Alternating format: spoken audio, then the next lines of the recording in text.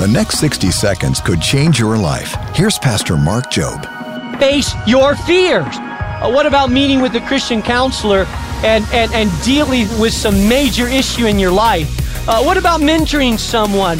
What about memorizing an entire chapter of the Bible? What about you say, I'm so afraid of flying with all these terrorism and these bombs and all this threat. I just can't. What about signing up for a missions trip where you have to fly? And facing your fear and saying, I'm going to do this in Jesus' name.